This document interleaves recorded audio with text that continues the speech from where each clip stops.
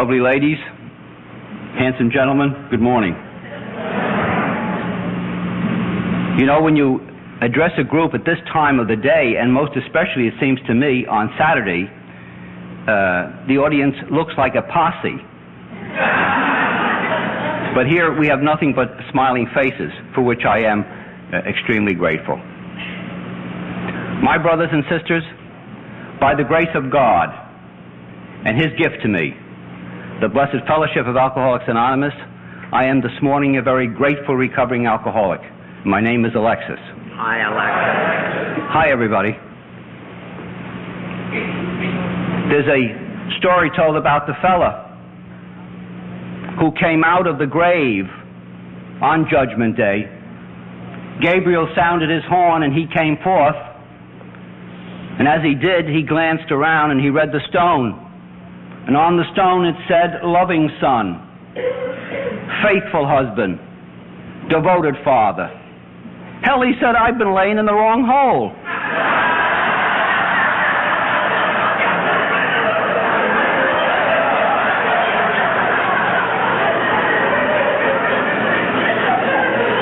That is a little bit like the way I feel after listening to Dusty. I hardly recognize myself.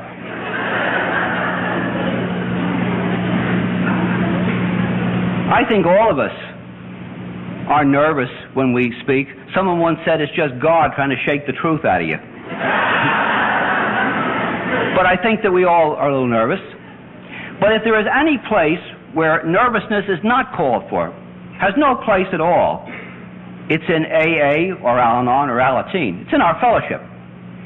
The most affirming people on the face of God's earth are the people in our fellowship. When was the last time you went to a meeting and the leader said, I got two lousy speakers for you?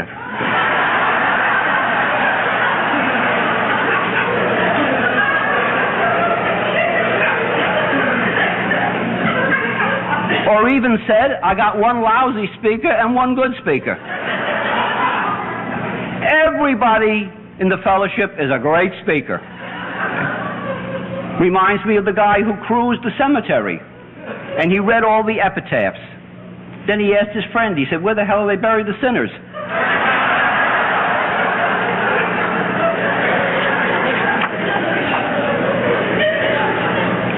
So I guess to a certain degree you wonder where they bury the bum AA speakers. It is a great privilege for me to come here this morning. I have a priest friend that I live with, except I left home early enough this morning that he wasn't up and around, see? But every time he sees me go out with my collar on, he says the same thing. Oh my God, he says, you're going out and tell the whole world you're a drunk again.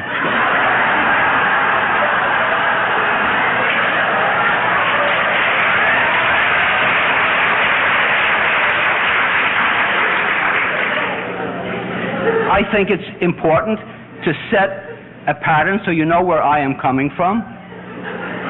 I'm not going to boast about my drinking. Sometimes you go to an AA meeting, it's kind of, can you top this? You know? The first speaker says he drank a fifth.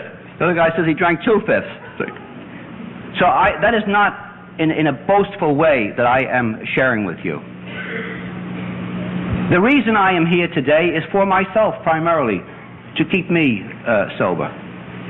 That's why I go to meetings. I've long ago come to the conclusion that other people simply do not understand why I continue to go to meetings. You don't drink anymore. Some of them forgot that I drank at all. Others never saw me drink. And for them it's a mystery. Why do you keep going to these meetings? I share with you why I am here this morning and why I continue to go to the meetings. I think that's important for us. The highest faculties that God has given to us is our intellect and our free will. And I think that wherever possible, we should use those. It's not sufficient in my judgment simply to say, if you don't go to meetings, you get drunk. Then someone says, why? And you say, I don't know. That's just the way it is. There is a reason, and there is a reason, as I say, why I come here to share with you my experience, my strength, and my hope. You know, even the most joyous events in our lives. Weddings, first communions, bar mitzvah, whatever it might be. We try to preserve that joy. We use photographs, matchbooks, Mary and Jack on it, swizzle sticks. We do everything we can to preserve that great moment of happiness, whatever it might be. But you and I know that with the passage of time, even the happiest memories, the ones we are struggling to preserve, slip away from us. Finally, we don't remember who was at the wedding reception. And it wasn't because we were drinking. We just don't remember. Time. Time takes its toll. Gladys Knight and the Pips had a hit record several years ago called The Way We Were. And they said, it's the laughter we'll remember whenever we remember the way we were. Things too painful to remember, we simply chose to forget. Then they asked themselves, has time rewritten every line? God has built into each one of us a forgetter. And that's a marvelous thing. That is a gift. It's a gift. If you or I could recall on a moment's notice the tragedies in our lives, we would be overwhelmed by them. We have all experienced physical pain, yet with all the effort that we make, we can't recall that. We know that it was unpleasant, it was not good, but we can't recall the pain. That's God's goodness. That's a healing. The death of a husband or a wife, a child, a parent. When we're going through this, we say, I will never get over this. Life is at an end for me now. But we know, with the passage of time, the healing takes place. And as I say, this is a marvelous gift for everybody, except those of us who are alkies. The minute we forget the reality of our drinking, then we are in very, very serious trouble. Very serious trouble. And so I keep coming to the meetings, and I keep speaking, and I keep sharing, in a conscious effort to keep alive the reality of my drinking.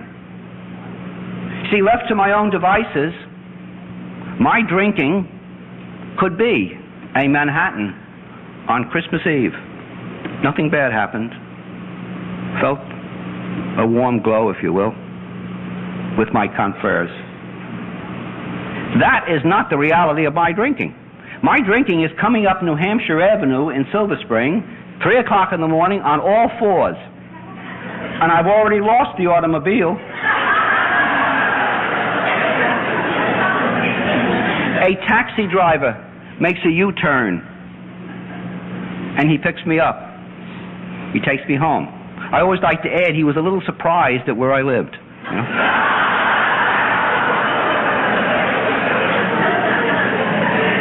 But that is the reality of my drinking, and that is what I have to keep alive. And so this morning, I want to share with you my experience, my strength, and my hope. I want to tell you a little bit about what I was like, what happened, what I'm like now. That's what I'm supposed to do. And in doing that, as I say, I help myself. If there's anybody out there who is new, particularly AA, for God's sake, don't compare yourself. Don't compare yourself.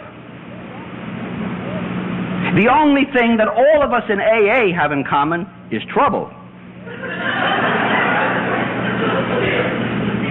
We all drank differently, different amounts, different kinds of booze, and for different lengths of time. I am what a priest friend of mine calls a late bloomer and an early fader.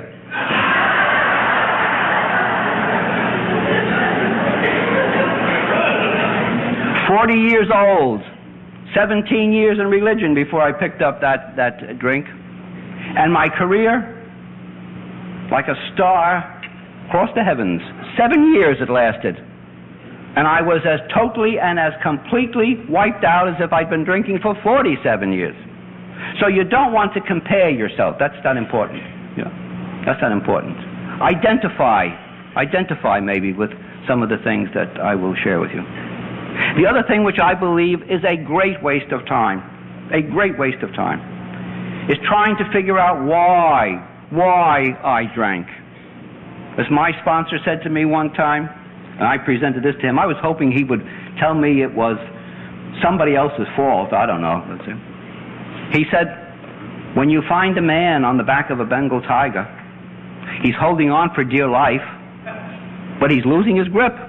And he knows that when he falls off, he's going to get eaten by that tiger. He said, you don't ask him, how'd you get there?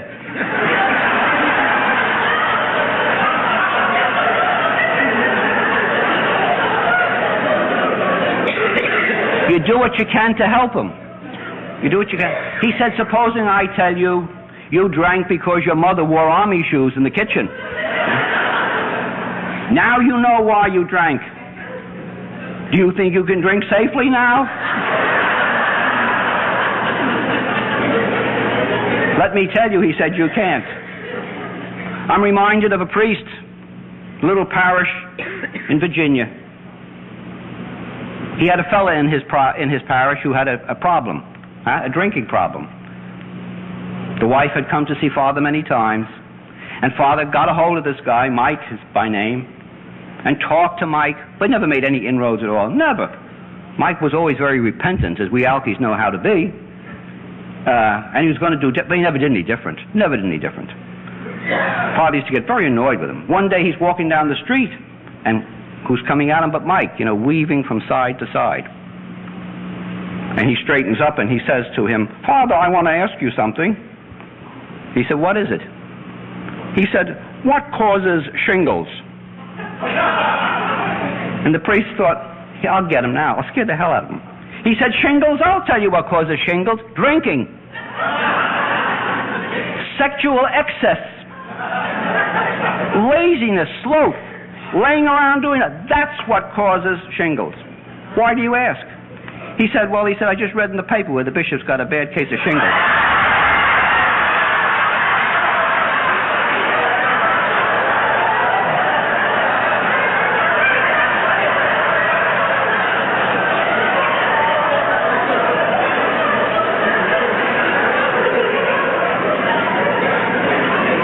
So don't waste your time trying to find out why you drank. Again, for the sake of those who can identify, let me share with you my background. First of all, I think I was born with glasses, As a kid, I remember my mother putting me out the door and give me a pat on the tush and say, don't break your glasses, Don't break your glasses. I always felt outside of things. To begin with, I hated sports. And I found it very difficult to fit in with the kids on the block. I was always a shy person, always had feelings of inadequacy, always felt that everybody else had it together. Hell, I was 47 when I came to the program, and I thought everybody had it all together except me, and that my job was not to let you find out I don't have it all together. But as I say, in my youth, that was the way I was. I was extremely shy. God, as I understand him, God as he was presented to me by my parents and by my church, and God as I found him, was always a very personal, very loving God. I have always had a genuine relationship with God. Now, sometimes it's been pretty lousy, but it's been a real relationship. And so in my youth, I felt a need or a desire to come closer to God. And being a Catholic, the obvious route was priesthood or religious life, something of that nature. And that's what I thought I was going to do. World War II came along, and that idea went to the back of my head. And instead, I went into the service. I spent almost 6 years, 5 years, 9 months, and 10 days. Remember it well, in the service. Loved every minute of it. Booze was not a problem. It was not part of my life. It was no problem whatsoever. I was in the Navy, as I say, over 5 years, when I again felt this call from God to come closer. And so I left the Navy, and I entered my religious community. And that was in February of 1950. It's important that I stress to you that in the next 17 years, I developed an intimate, personal, deep, loving relationship with God. It was the natural consequence of the life that I was living. You know, in those days we prayed together 7 times a day, publicly, in addition to our private prayer. Meditation, spiritual reading, all of these things that contributed to my becoming a good and a decent man. Now that is not pride. Humility does not consist in denying what we are, but rather in attributing to God, the source of all good, that which is good in us. For those of you who are sober alcoholics today, to deny that sobriety would be nonsense. To take credit for it would be greater nonsense. But to deny it would be nonsense. And so we cannot say that in humility we deny the truth. Humility is truth. And I say to you that I became a good and a decent man, consecrated to God. You love your husband, you love your wife, your children. My relationship with God was not unlike that. As I stand here before you, I share that with you. God was very real to me. And it's important that you understand that, because I want to show you where alcoholism brought me in the end. But that was the relationship. You know, at that time, in the Catholic Church, religious life was very, very structured. You know, we all got up at the same time. We, like, you know, cookies pressed out of with a cookie press. We're all the same. We dressed the same, we talked the same, we looked the same, we prayed the same, everything the same. Someone was always at the top making all the decisions. You know, we will get up at 6 o'clock tomorrow. I remember we used to get up at 5:30, and when the priest he was always complaining about it. He said, hell, he said, the sinners aren't going to get up until 10.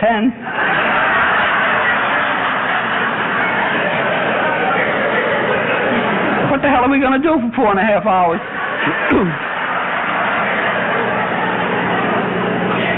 All of these things were decided for us.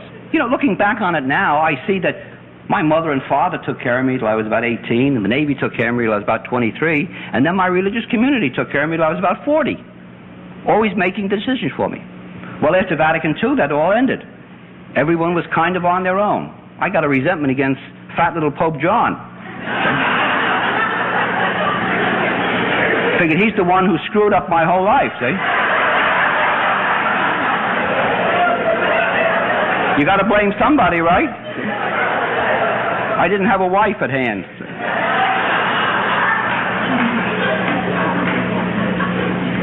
And so the structure was taken out of religious life. One of the things that happened was juridical. I could now hold office in my religious community that before, because of juridical legislation, wasn't possible. But now I could. They offered me the job. When I tell you what the job was, it'll answer your question about where did he get the money to drink, see? They made me Treasurer General of the whole order.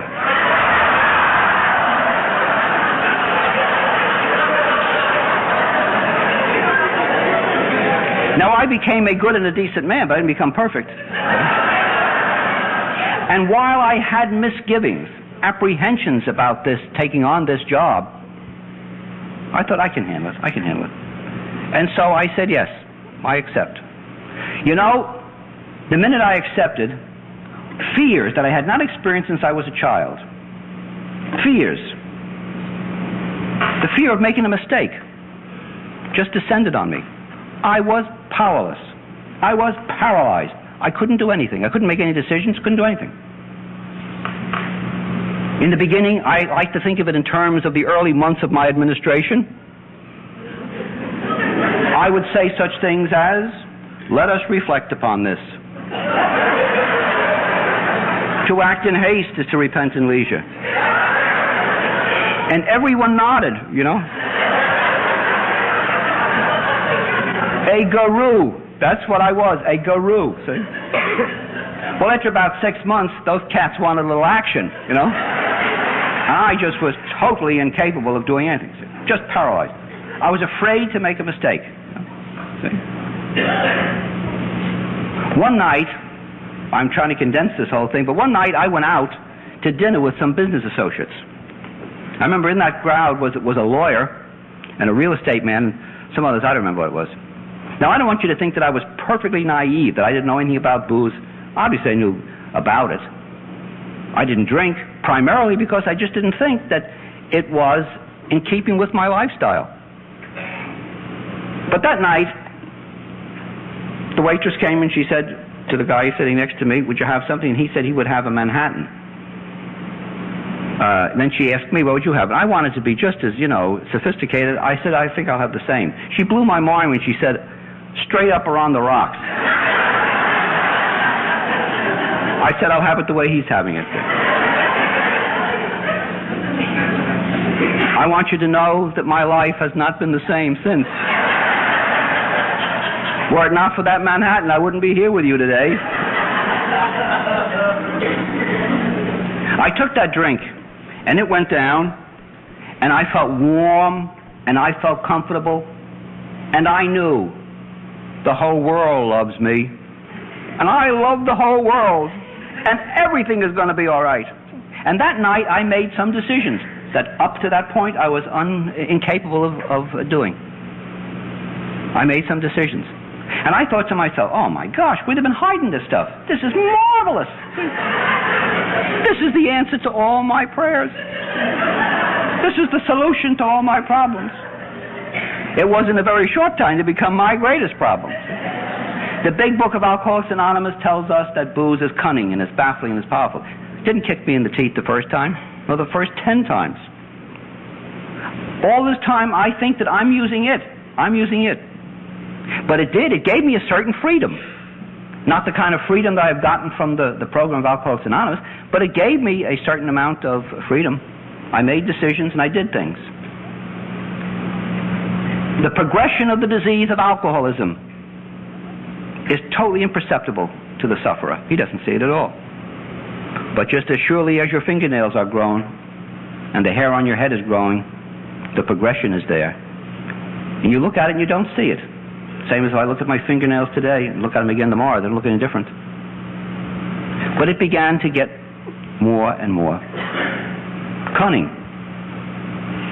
I was drinking mostly in the evenings. Now I found out I still have to go to meetings at 9 o'clock in the morning. And at those meetings, at those council meetings, my palms are perspiring. And there is a quiver in my voice. And I know that they hear that. And they can detect that. And they're saying, he's not certain. He's not sure of himself. And so I thought, how about a little bourbon and a little ginger ale and a little Listerine? And who's going to be the wiser? And I did it. And it worked. And it was beautiful. When I would leave those meetings, they knew it had been laid on them by an expert. That relationship with God, it began to deteriorate. See? Now, certainly not because I was drinking, you see. I just am busy now about a lot of things. I just don't have time to pray, and I just don't have time for spiritual reading. See? I am now a big executive, a big drinking executive. See? But, of course, I didn't see that. See? And so that relationship began to deteriorate. But as I say, it too was imperceptible to me. I lived at that time with maybe 40 men who, for the love of God, loved me, and I loved them for the same reason. They would never knowingly or deliberately cause me any pain or anxiety or anything to that nature at all. They were marvelous men, and I loved them. When one day one of them said to me, "Don't you think you drink too much?" Instant hate.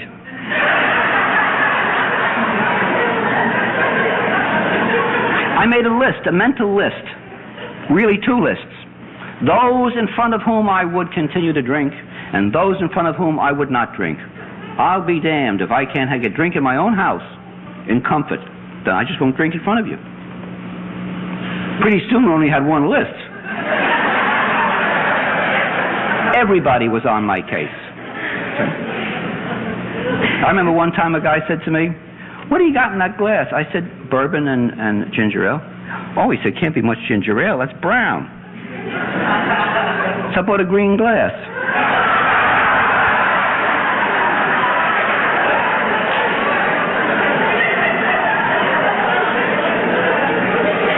Up at this point, I was experiencing the routine problems of a problem drinker.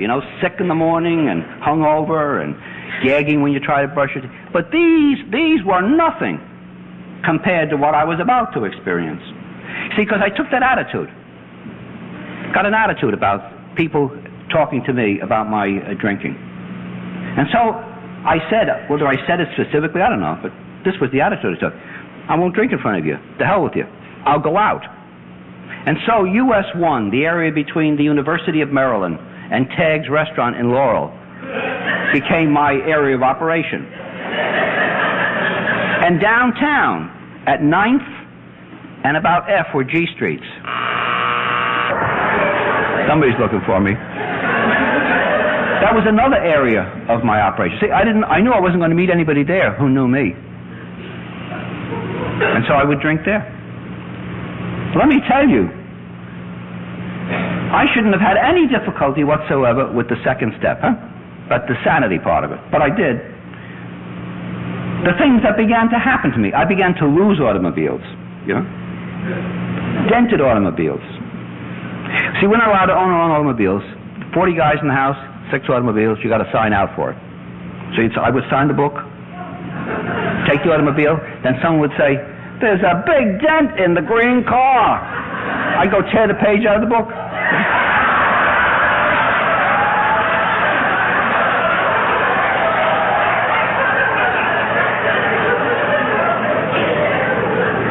Then someone would say, "Somebody parked a blue car on the lawn." Go tear the page out of the book. I remember one morning the boss woke me up. He said, "Are you okay?" I said, "Yeah, fine." He said, "Well, the police called. They found the car." Oh, I said, "Thank God." I didn't even know it was gone yet.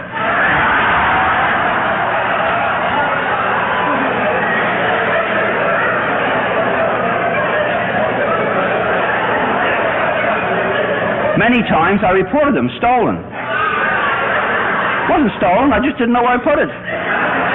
But you can't admit that. You can't say, "I don't know where I left it." Or you can't say, "I left it in front of the Tic-Tac on East-West Highway." So I was always going down, claiming the car. And we get to be crazy. Didn't want to lie. I remember one time the policeman said to me, "It's a hell of a day," he said, "when they go right to the rectory and take the car." And I thought, I didn't say it, you said it. All I said was, "Sure is." And he wrote that down. And I didn't have any problem swearing to the accuracy of that statement. That's what he said. Insane things.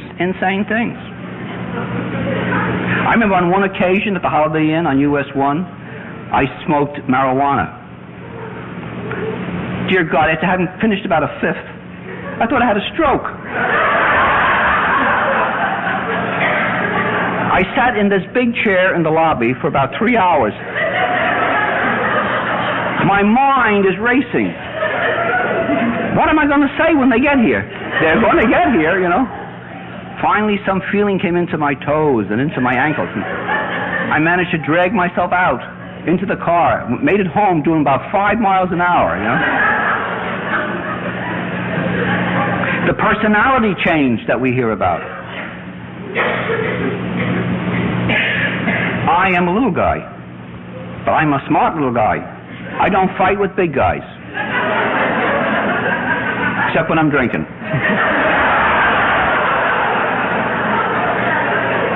It's been many years now, but I still haven't been able to figure out whether I got bigger or they got smaller when I drank. But in any event, I got into fights. Fights on every parking lot on US 1, all over the place, Got a broken arm in the last year of my drinking. You ever explain a broken arm when you go back home? What had actually happened was a guy hit me with a 6-pack and broke my arm. We got into an argument. Aren't these things absolutely insane? Another occasion, I was talking to a guy in the bar, and he was going to show me where there was another bar that was still open after hours. He had a gun. Crazy. Saturday night special. He left it in the glove compartment of my car. I told him, "You're making me nervous. Put that in," and he did, in the glove compartment. I get home about 4 o'clock in the morning, and I remember the gun. Now, what more am I going to do with this gun? I got a little bit of conscience left. I didn't want to just throw it out. I think some kid will pick it up and blow himself away. So I'm sitting up on New Hampshire Avenue again, early in the morning, cleaning my fingerprints off it. Very Having decided I'm going to put it in the mailbox. The mailman will find it. He'll know it.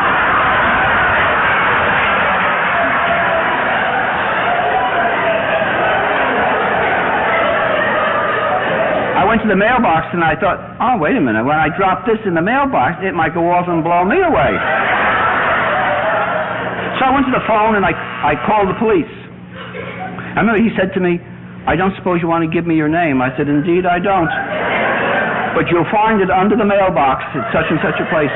Go and get insane, absolutely insane things happening to me. Now you must say to yourself, not yet anyhow. I had a friend of mine,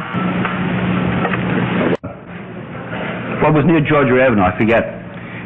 And when they called to tell me that Ed had, dropped dead, he was dead before he hit the floor. I said, where was he in his story? And he told me, I said, yeah, I remember that part. He didn't have much longer to go. He could have been finished up. I don't want that to happen to me at this particular moment. Now you must ask yourself, didn't you try to do something about this alcoholism? Of course I did. For any practicing alcoholic, to stop drinking is not a viable option. You don't think about that. See?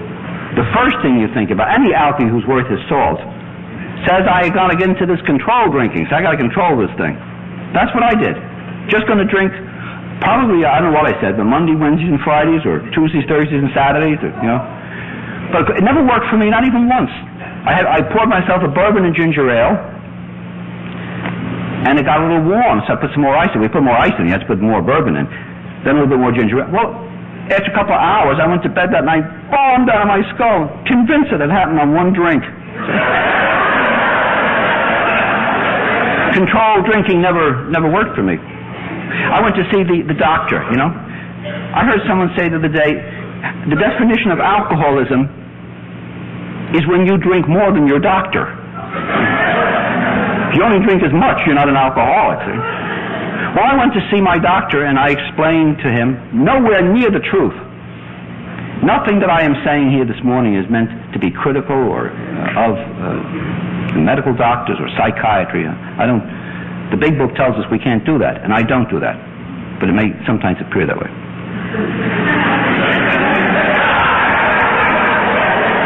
There's an alky telling it to you, right? I did, but I didn't. So I began to tell him about my drinking, see? And I never even got near the truth, but he looked up and he said, well, I will prescribe some Antabuse for you. He told me what the Antabuse would do and so on and so forth. And so that was okay with me. Well, the primary symptom of the disease of alcoholism is denial, coupled with gross dishonesty. The only way that you can stay in denial is to become the most dishonest person on the face of God's earth. That you lie to others, as my sponsor said to me, didn't touch it. That you lie to others, he said, is understandable. Hand around a glass.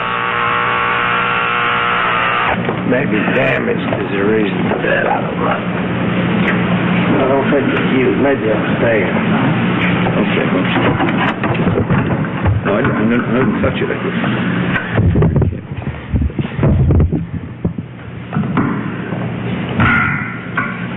It's understandable.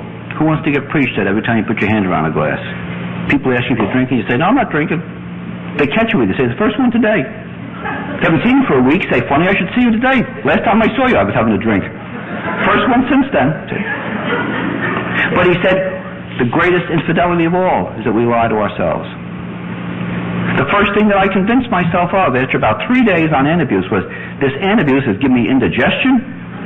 It's keeping me awake at night, so I'm going to stop it. Because I stopped it, and then I got drunk. And then I got frightened all over again, and I started taking the Antabuse again. And then I drank on the Antabuse. I share with you. Since getting sober, I've had a heart attack. The pain of the heart attack and the pain from the Antabuse. Take the heart attack any day. It was over in a couple of minutes.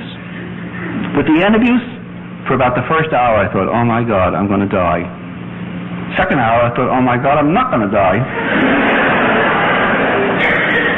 I would have had to feel better just to die, tell you the truth. So the end abuse didn't work for me. Now I am a child of God. God should heal me through the church. I have taken more pledges than Bayer has aspirin. Never kept any of them. See? Never kept any of them. The only thing I got out of them was another layer of guilt. The insanity with us alcoholics is that we do the same thing and expect different results. It's like walking up on the roof and stepping off and saying, this time I'm going to go up.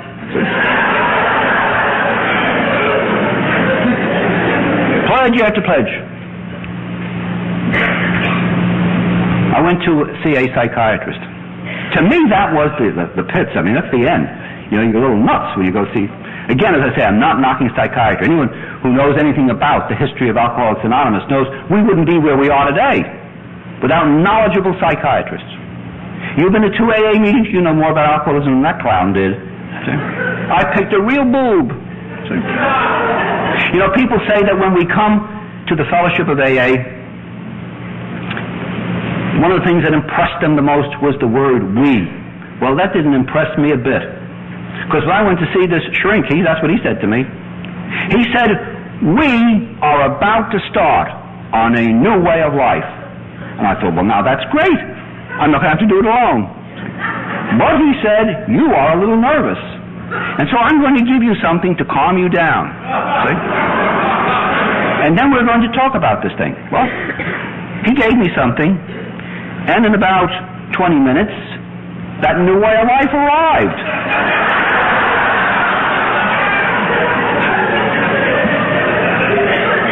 And I thought, I can live with this. This isn't too bad.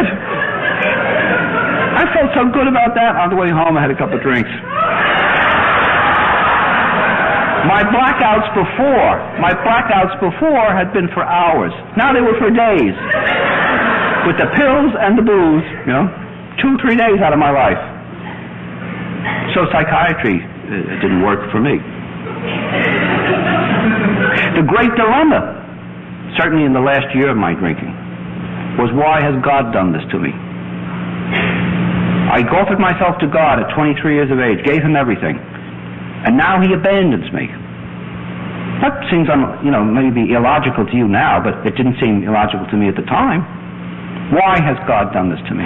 You know what I was to find out? I know with absolute certainty that God wills my sobriety, the highest faculties that God has given me, as I said to you, intellect and free will. The first thing that goes out the window when I drink is intellect and free will. So I knew that God willed my sobriety. But he was really ticked at me. What I was to find out was that God did indeed will my sobriety. But only through the fellowship of Alcoholics Anonymous. Only through the fellowship of Alcoholics Anonymous. There is an old saying that God gives the very best gifts to those who leave the choice to him. If God had healed me in any of these ways, I would probably still have those deeper underlying problems that the big book of Alcoholics Anonymous talks about. But as it is, God gave me a gift. So great a gift that today, as God is my judge, I stand here before you and I tell you that I am not only glad and grateful to God that I'm a recovering alcoholic. I'm glad and grateful to God that I'm an alcoholic for the change that it has brought in my life. After having tried psychiatry and so forth, and at a time when loneliness and bitterness, hopelessness and helplessness just permeated my whole life, I attempted suicide. In AA, we hear that attempts at suicide are a cry for help. I don't dispute that for many. That was not the case with me. God be damned. God can go to hell. Or God will understand. I don't know. I just wanted out. I could not take it anymore. So I knowingly and I deliberately tried it. I came to in Holy Cross Hospital, lying up a storm, You don't admit to something like that. That is what alcoholism did to me. That is what alcoholism did to me. That relationship that I had with God was gone. Those of you who have been married to practicing alcoholics, you know the joy in the marriage, the joy, the ecstasy or that marriage day, and then to see it all go down the tubes.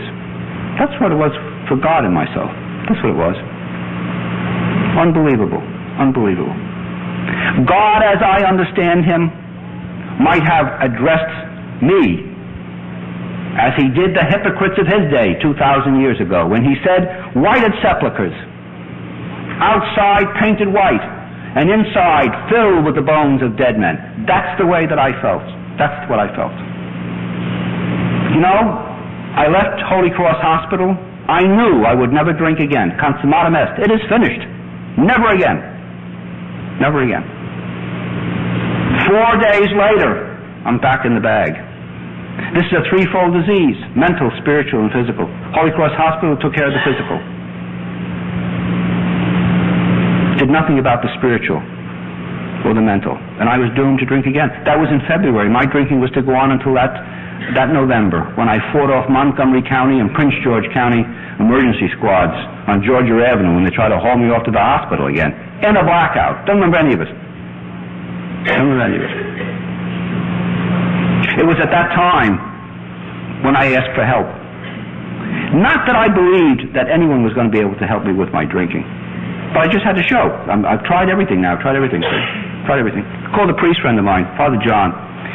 John is my sponsor now. He's the associate director of an alcohol treatment facility in Cleveland. In the face of this great track record, the best I could say was, John, I think I might be having a problem with drinking.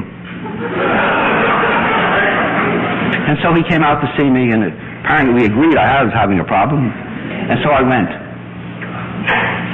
We don't give up easy, we alkies. I was angry and resentful. The man who brought me out there was a classmate of mine, Father Peter. And I thought, by damn, if I'm going to suffer, you are too. And so I embarrassed him all the way from Baltimore Airport to Hopkins Airport in Cleveland, demanding drinks, just humiliated him, you know. I thought, if I'm going to have to suffer, you're going to do it too. That's how angry and resentful I was. When I arrived at that alcoholic treatment facility, I was so drunk, they didn't even bother to take the vital statistics. They put me in bed. One of the things they asked me was, how tall are you? I said, 6'4".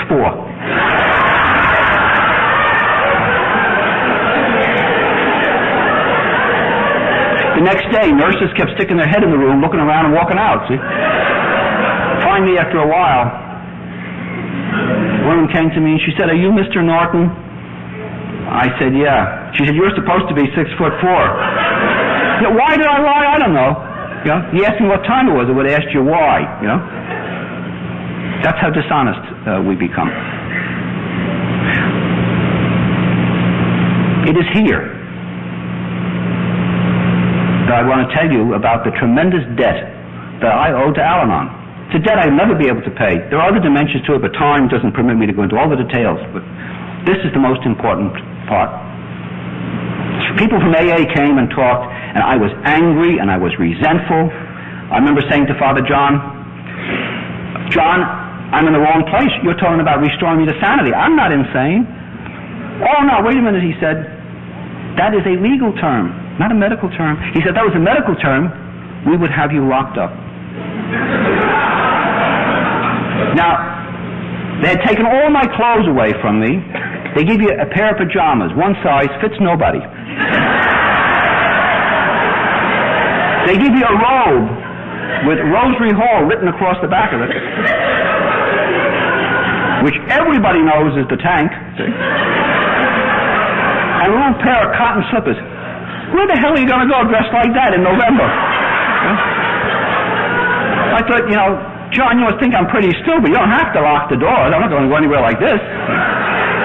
No, he said, it is not a medical term. He said, a medical term, lock you up? It's a legal term. He said, it means a lack of good judgment. He said, why don't you go back to your room and think about what you've been doing for the past year? He said, it might suggest a lack of good judgment. One for John. After about 2 days, I came in and I said, John, I want to tell you something. I'm an alcoholic. And he laughed. He said, hell, he said, I can teach a parrot to say that. And he'll believe it more than you do. See? Then I got angry all over again. I wasn't hearing anything. The AA people come in and figured, And then one day, a very lovely woman from Al-Anon came. She was not in the least bit judgmental. She didn't talk down to us. She was married to one of us, not a brother, an alkie.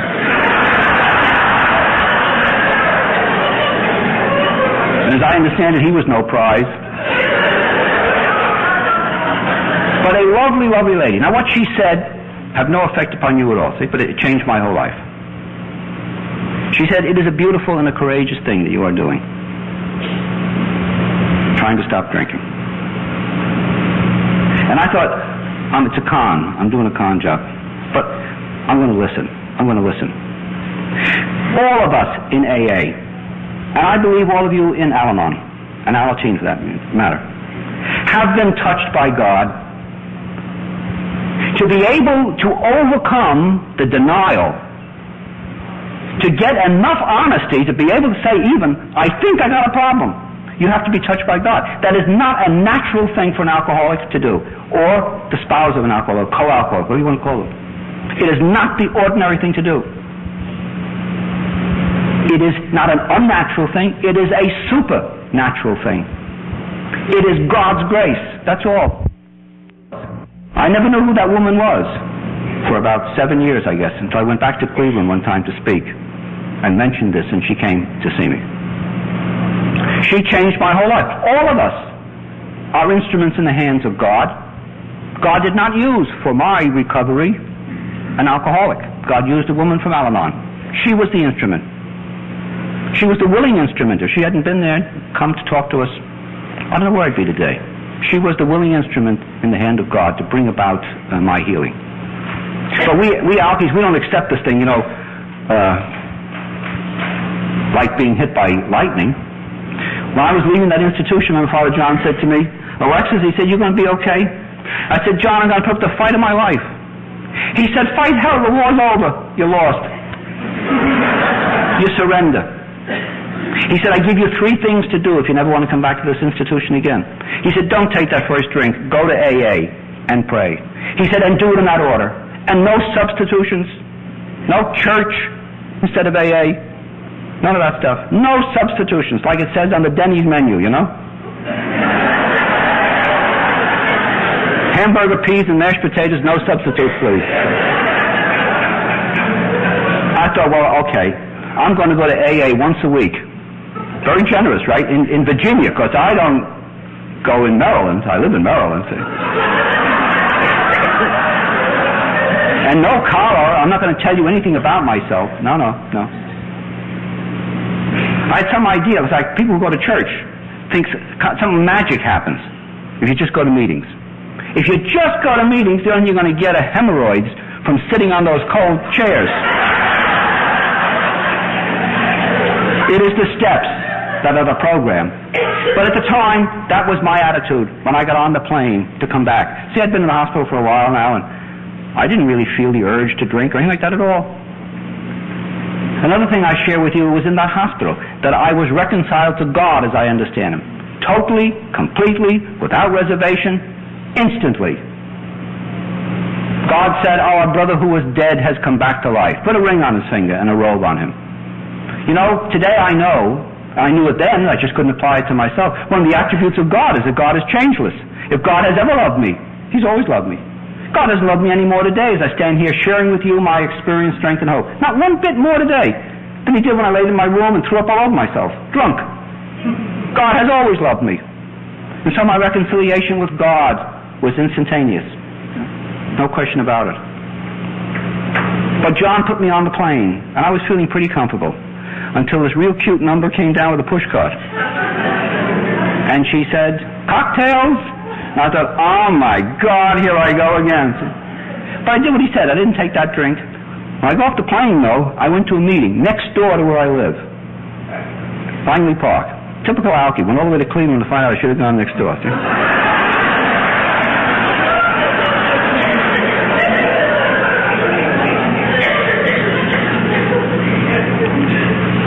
And since that day, my commitment to the Fellowship of Alcoholics Anonymous has grown. It is the most marvelous experience of my whole life. I am more committed to AA today than I have ever been. And as I say, that commitment grows. That commitment grows. God has used this fellowship to bring about my healing. I think that in addition to our alcoholism, those of you who are alcoholics and those of you who are in Al-Anon, you and I have something else in common, and that is our inability really to adequately express what this blessed fellowship means to us. For me, it is summed up in the 113th Psalm. I will lift up the suffering from their misery, and I will cause them to walk in the company of princes, the princes of this earth. That is what God has done for me. He picked me up from my suffering and from my misery, and He put me in the midst of the finest people on the face of God's earth. That is the people in AA, and the people in Al-Anon, and the people in our team. This was the instrument that God chose to use to bring about my healing. And it is because of this that I'm able to say to you, not only glad and grateful to God that I'm a recovering alcoholic, glad and grateful to God that I'm an alcoholic. John told me, he said, every night you must thank God for your sobriety, and every night you must ask Him to keep you sober again the next day. And I started doing that the minute I came back to Washington, the minute I came into the program. But I don't think I was in the program a week when I expanded on that. And I have since then prayed every night for everyone who was in AA, for everyone who was in Al-Anon, for everyone who was in our team. And so tonight, when you speak to God as you understand Him, say a prayer for Alexis, will you? God bless you all. Love you, dear.